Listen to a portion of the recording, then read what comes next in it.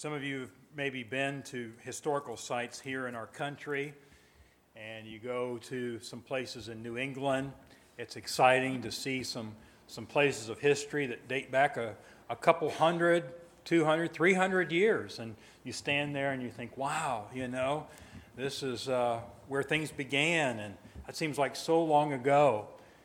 I remember we had taken a trip as a family up to Williamsburg, Virginia, and Jamestown settlement, and be impressed with our young children at what we were seeing there. And then not long after that, the church was gracious enough to send me on a biblical studies trip over to Turkey and Greece and Rome to do sort of the journeys of Paul and the 7 churches of Asia Minor that are mentioned in the book of Revelation.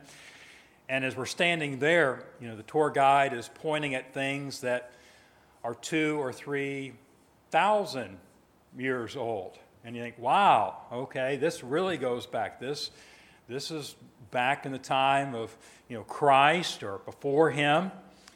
And of course, they would probably laugh at what we think is a lengthy history, a heritage here in our country. It really is a little bit relative when you talk about the enduring of relics and landmarks and things of that nature. What is a little discouraging is when you find out that there are those people that have an agenda, especially over in that part of the world, to try to obliterate monuments, relics, sites of those natures that seem to corroborate what we read about in the Bible. And people of other religious persuasions that have an animosity for Christianity, they want to try to remove those things to pretend as if they never happened. Well, thank God that the reality that it did happen and that Christianity is still the truth that we rest our faith upon today isn't contingent upon the presence or the remaining of relics and archaeological sites. Stuff disappears, stuff gets destroyed, earthquakes happen, all sorts of things like that. And yet man is constantly wondering, what can we do that will endure? There are individuals that are trying to leave a legacy behind. What can I do that after I am deceased, my name might be remembered? Or maybe not concerned so much with having the name and getting that sort of attribution, but just really wanting to make a difference for humanity's sake and having very altruistic motives in what they're doing. And yet, for all the people that have done that, people may continue to enjoy and reap the benefits for many years, if not centuries, of what some individual's done, but they lose the connection of now, who's responsible for this, and who was this person, who was this guy? As we look at this passage of Scripture, we find that there is this spirit of animosity between the religious council and the followers, the believers, the disciples of Jesus Christ. And through what is going on here, with a almost near miss of these disciples about to be executed, if you would, if these men had their way, seems like at the 11th hour, up comes this man, surprisingly, unexpectedly, from the side of the opposition. And he speaks up in a way that isn't necessarily saying, I agree with these men, but we better take a big, deep breath, fellas, and we better think about what's going on here. And his whole point was, if this is something that is just of man's doing, it's not going to last. It's going to tumble and crumble. But if it's of God, then nothing we can do is going to offset that. And we don't want to be in that position anyway. You don't want to be in the position where you're fighting against God.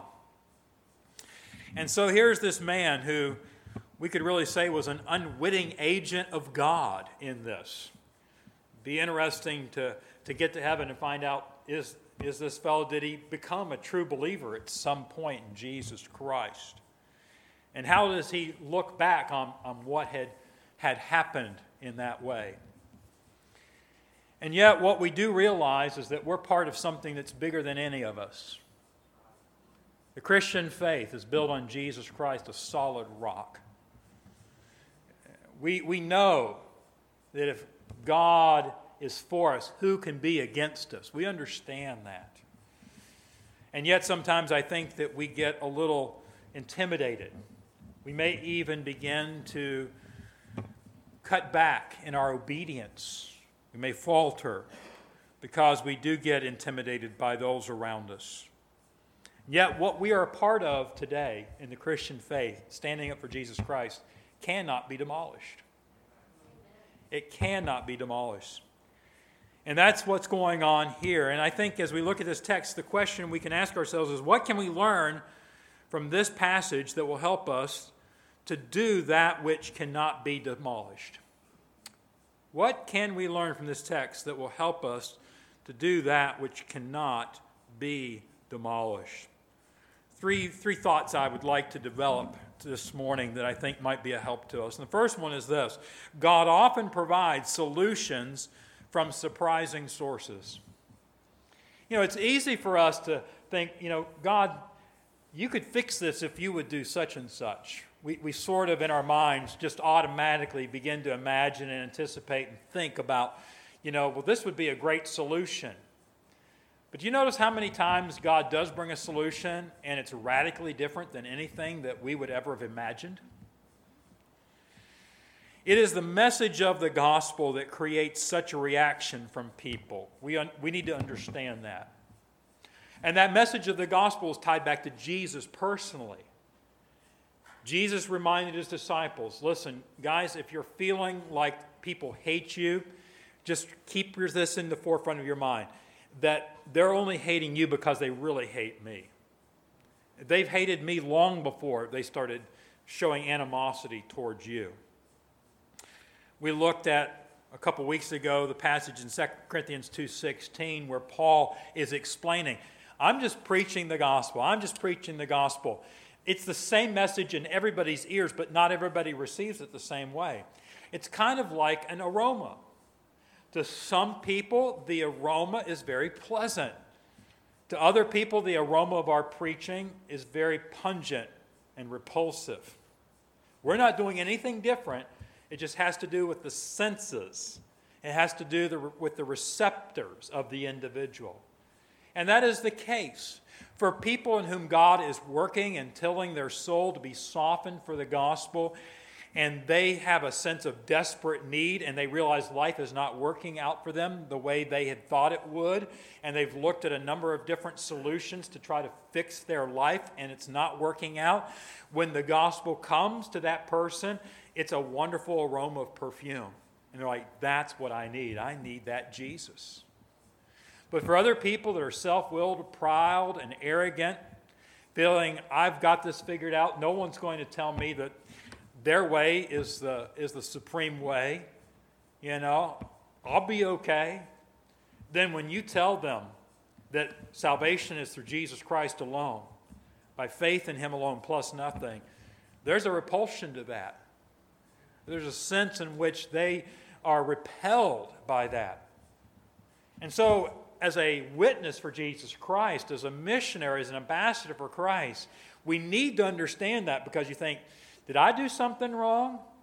Well, sometimes we can hone our abilities or our skills. I understand that.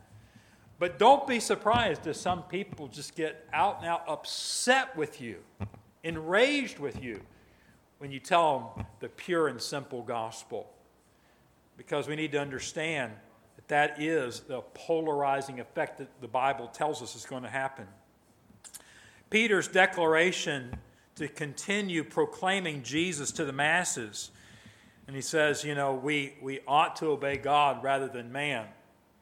When he says that outrages these religious leaders.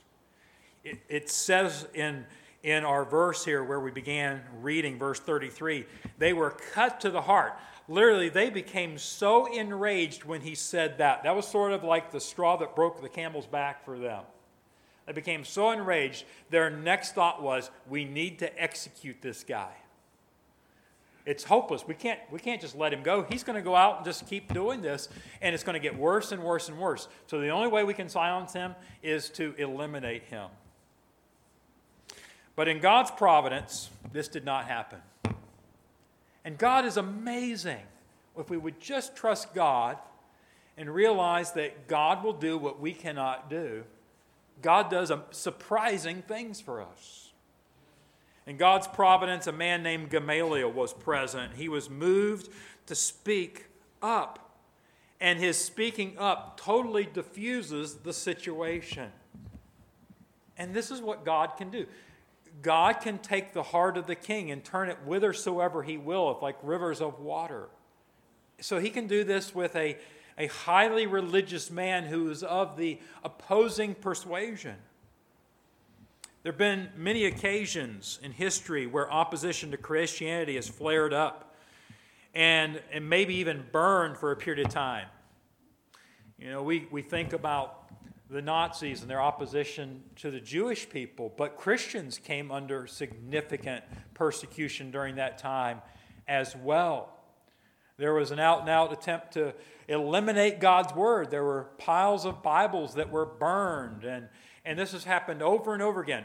We're going to eliminate religion is the idea, and a big part of the target was Christianity in most of these cases.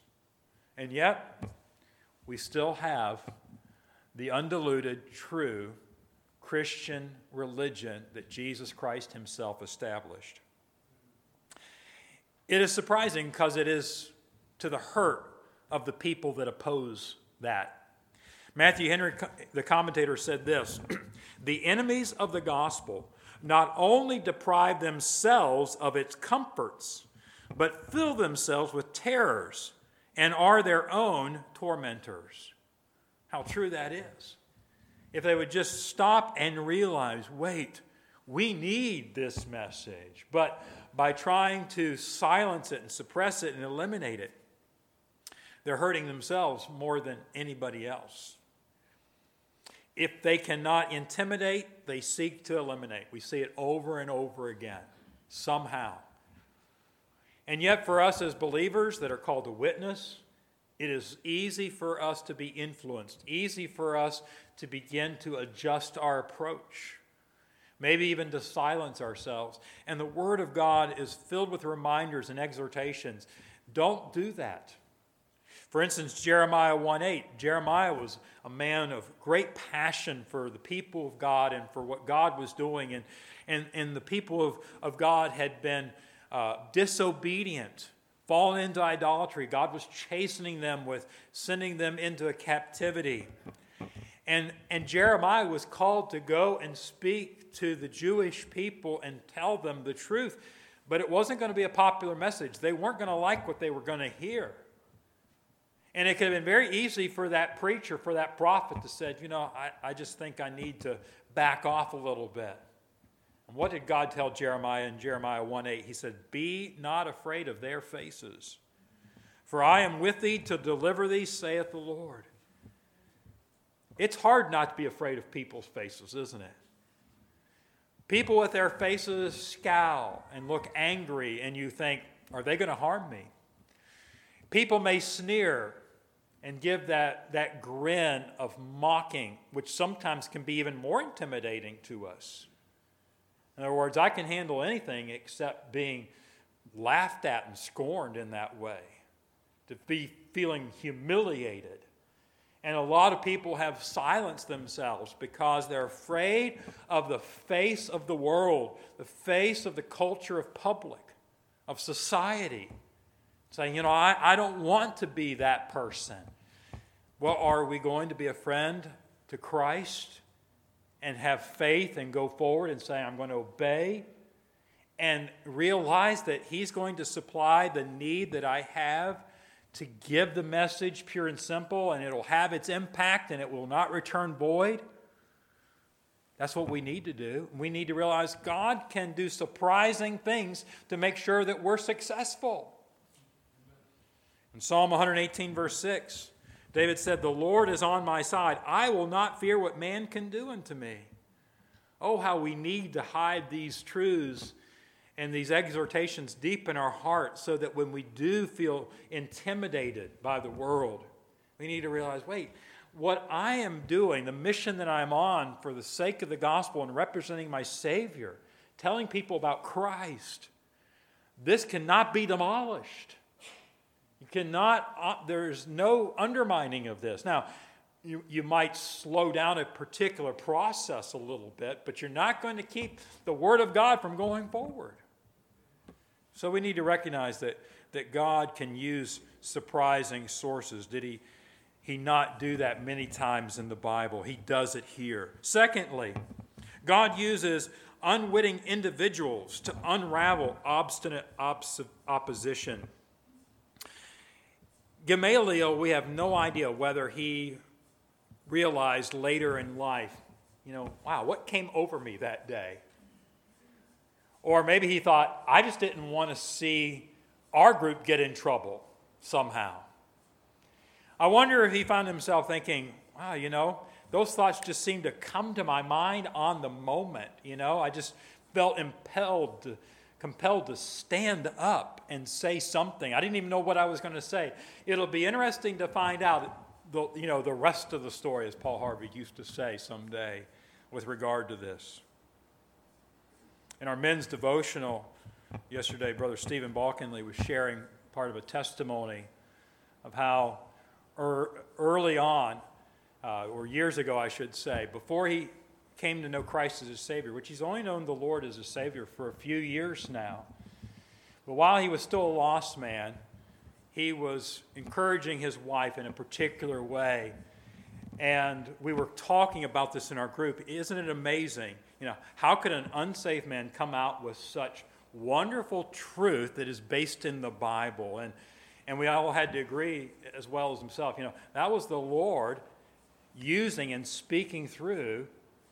Here was a man that was not in favor of the gospel at that point in his life, and yet God used him in that way.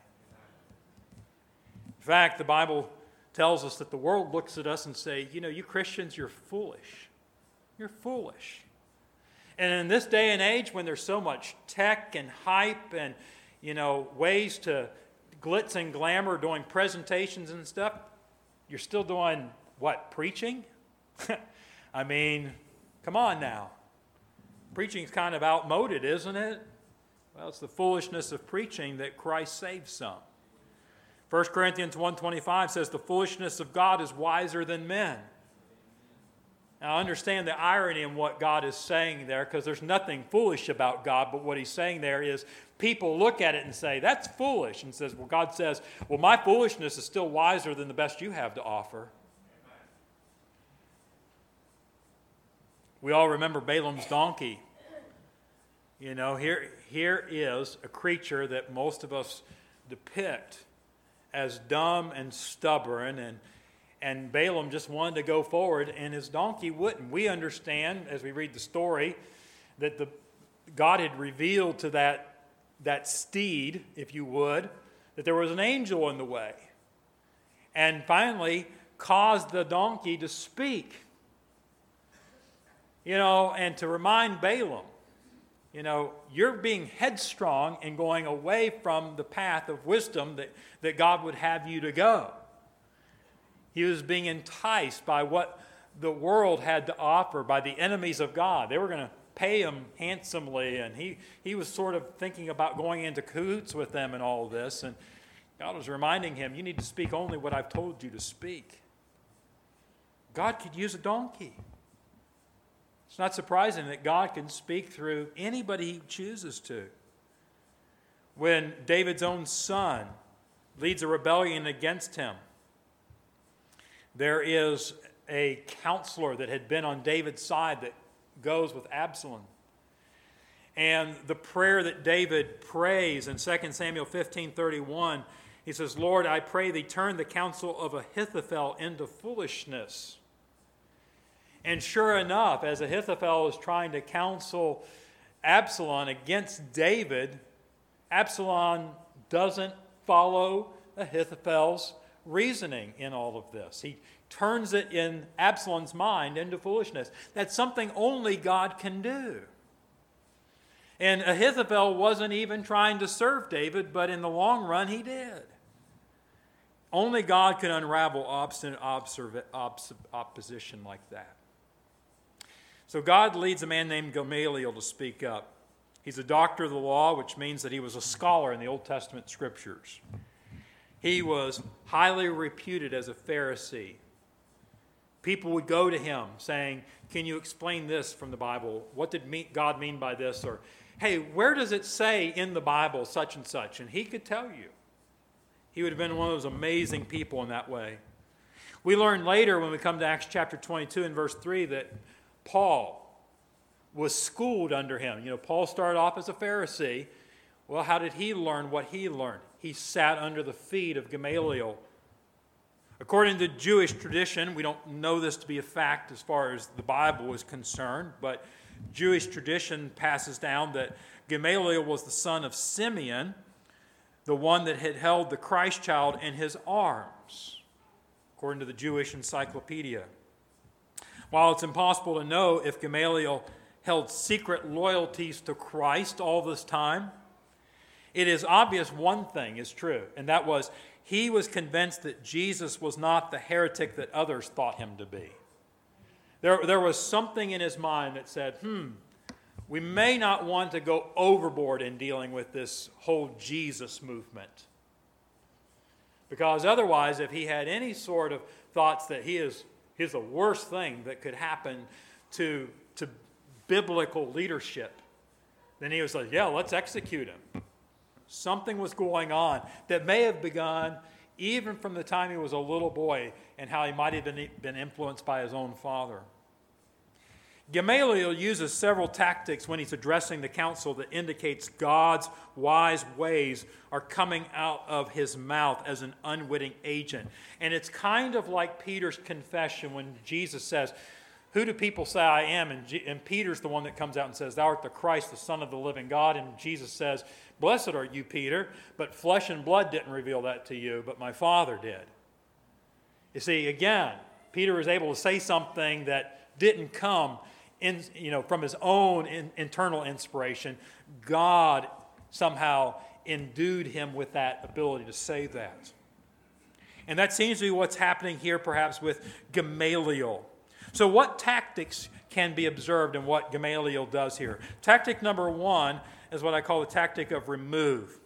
First thing we're told is that before he begins his speech, he says, let's start by asking these men to step outside.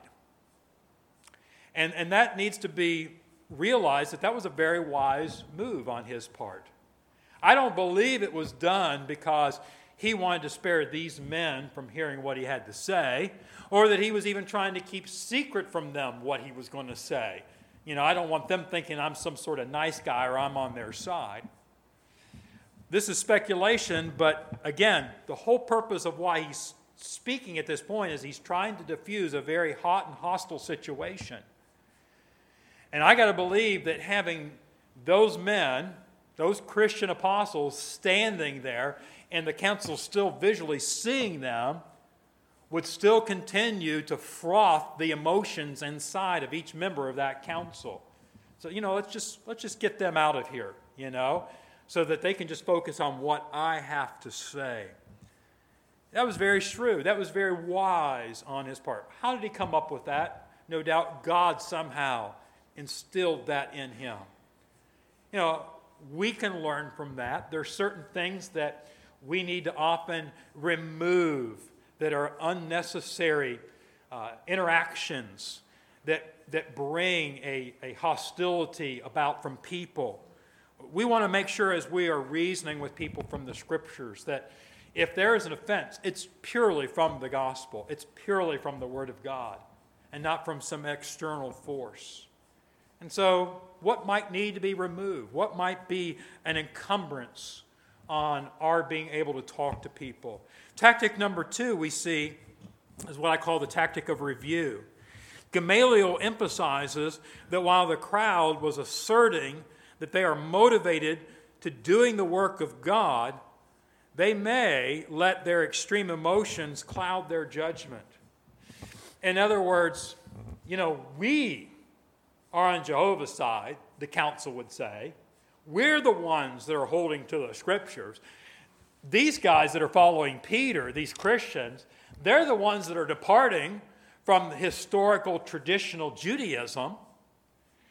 And so there can be a huge amount of emotion with that. Now, why would they be concerned about that? Well, if you go backwards in time, you would be very right to hold to the traditions that they were holding to, because they were trying to honor God, and God had set forth, follow the law and follow these sacrifices and all this. And, Christ hadn't shown up yet. The Lamb of God hadn't been revealed yet. So you shouldn't follow just anybody that shows up. And in fact, they had rejected many other counterfeit messiahs that had come along. And so, but if you're not careful, you can get caught up on focusing on this particular situation as they were. They were focused on the Jesus movement and these people that were part of it. And all they could think of is, we got to do whatever we can to abolish this. Their emotions were very strong. Gamaliel, I think, steps back and says, well, let's think about this for a minute. We want to make sure we're honoring God. We want to keep Him in mind here. And we don't want to get caught up in some secondary goal that we think is part of that, but we forget about that, and therefore we abuse and we go against the primary goal of honoring God. There's an important lesson for us in all that too. We need to regularly be reviewing, okay, what are the non-negotiables about following Jesus Christ? There are good traditions, things that we put in place and have come down through time for us. And there's good reasons why we hold to those things, landmarks. But we need to constantly say, but I should never hold to these secondary objectives if it means I have to sacrifice the goal of bringing glory to God. If it means I have to sacrifice lifting up Jesus Christ properly. And so Gamaliel does that. We need to be cautious that we don't fall into that same trap. Tactic number 3 is what I call resemble. What he does is he gives 2 analogies, 2 illustrations that resemble the situation they're in right now. He says, think about this, guys. You remember these 2 individuals. One was named Theudas and the other was Judas. And we cannot identify these individuals with great certainty, although certain Jewish historians like Josephus have speculated a little bit about these men. We don't know for sure, but it's not really that critical that we identify all the particulars. God's given us the basics of what we need to know about these men for the purpose of why we need to know about them. It is more likely that both of these men had led uprisings in recent time. And the details were very fresh in the memories of the council. So that when Gamaliel mentions them, all of them say, oh yeah, I know exactly what you're talking about. And the point was that in both cases, the individuals perished without the intervention of those who opposed them. In other words, we're led to believe that the council didn't like what they were about either. They wouldn't have agreed with these men. But they didn't raise their hand personally against them. A little time went by, and it kind of diffused itself.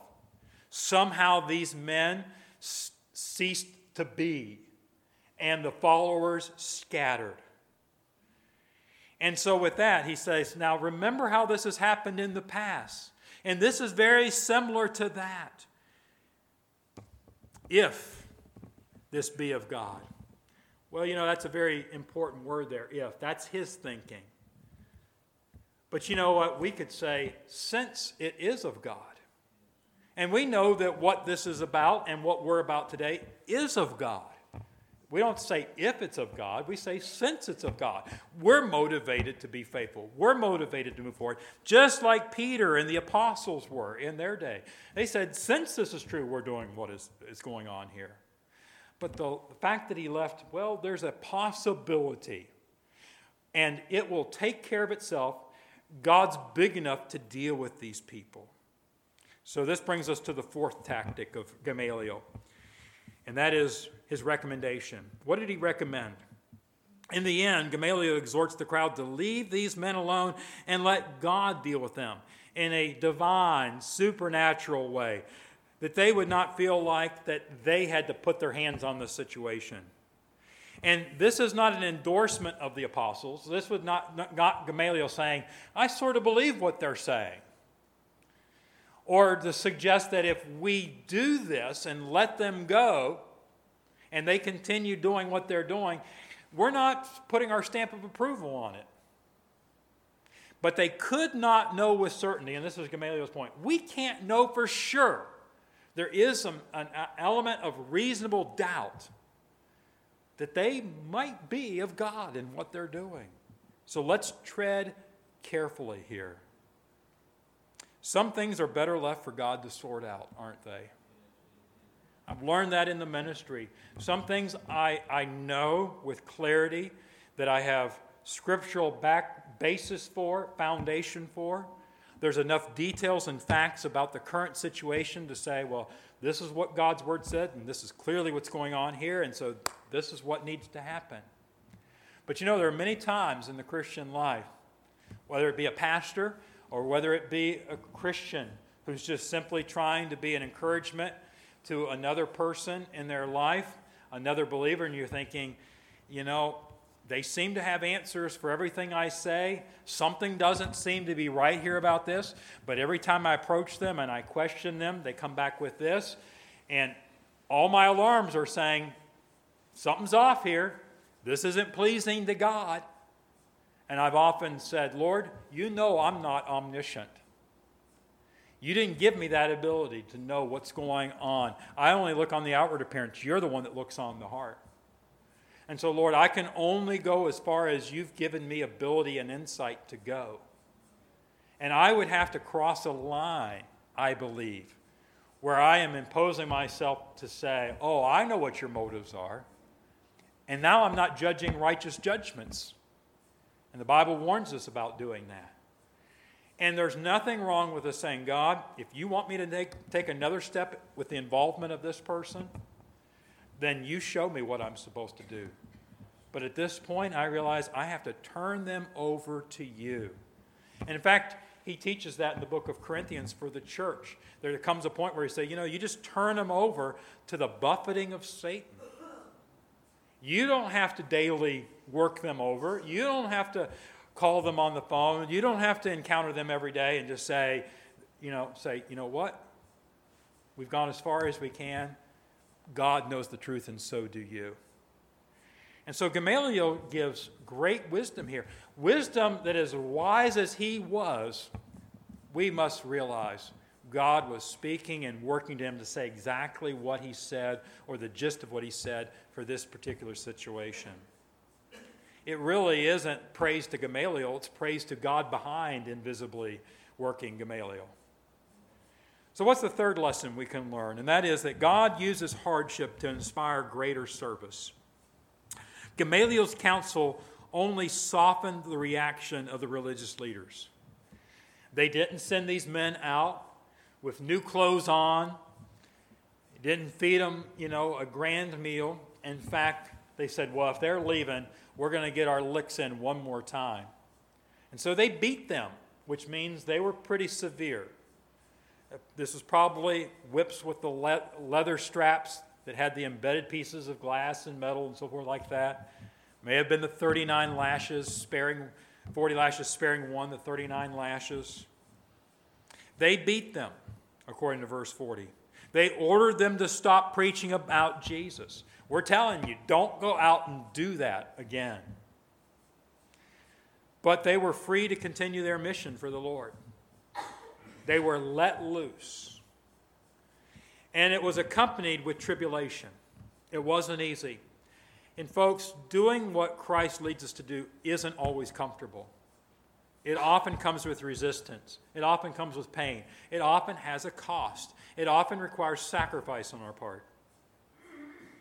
And perhaps they were remembering the words of Christ from the Sermon on the Mount when in Matthew chapter 5, verse 11, he said, "Blessed are ye when men shall revile you and persecute you and say all manner of evil against you falsely for my sake." And then he goes on in verse 12 to say, "Rejoice, and be exceeding glad. For great is your reward in heaven, for so persecuted they the prophets which were before you. So Peter and the apostles could walk away and say, you know what? We've read about what they did to Jeremiah. You know, how they put him down in that pit.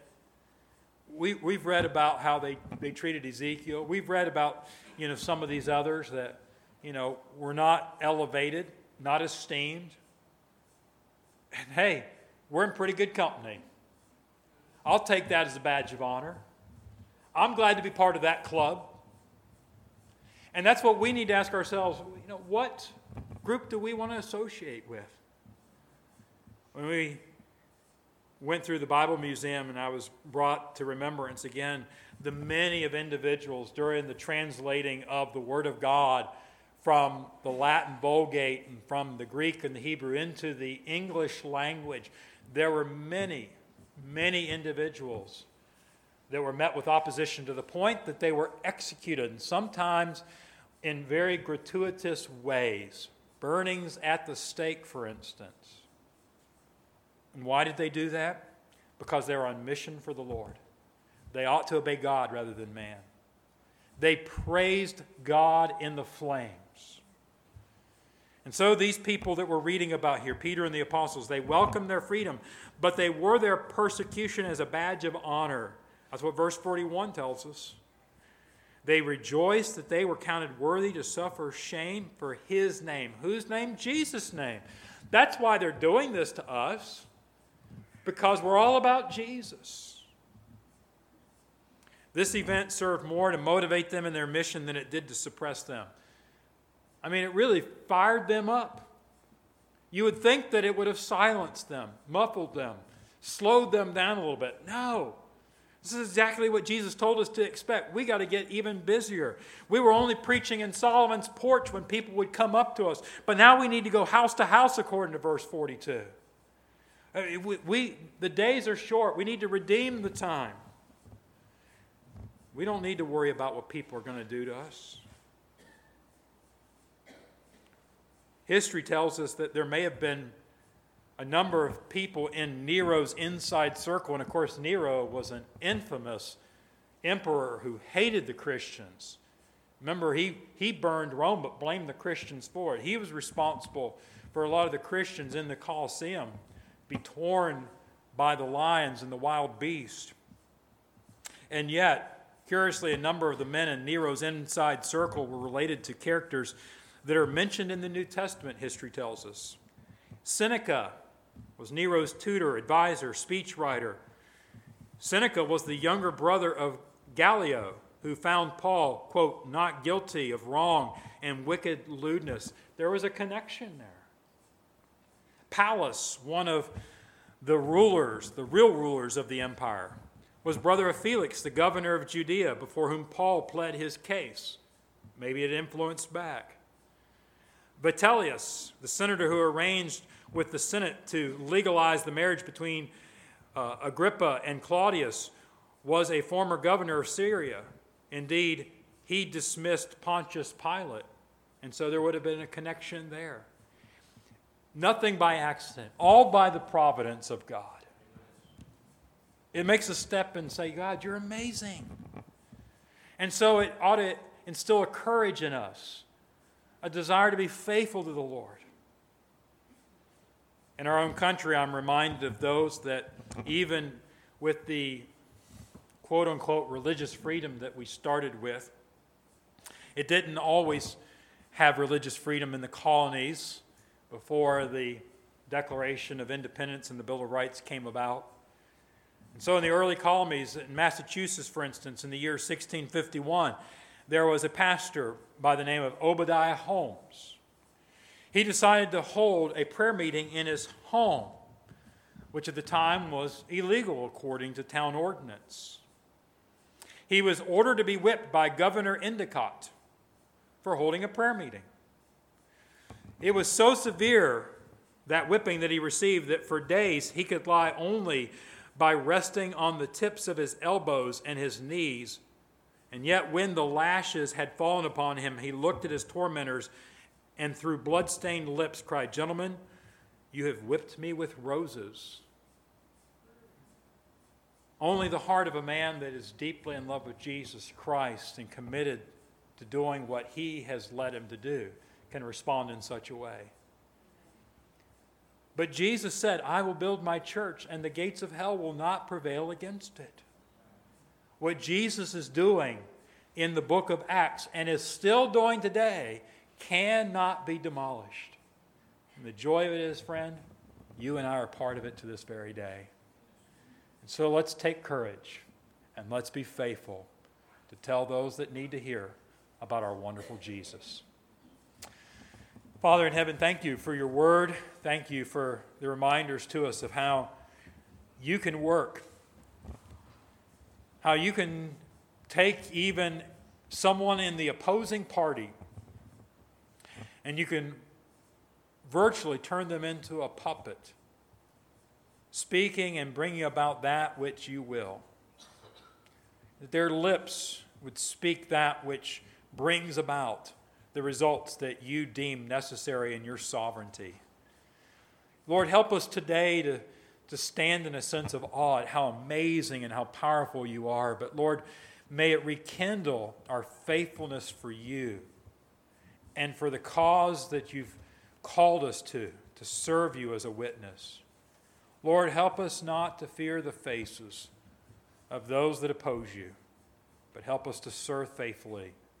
And when we are in tribulation, and when we are jeered at, when we might face injury, help us to be as these men, to rejoice that we are counted worthy to suffer for the name of Jesus. It's in his name we pray. Amen.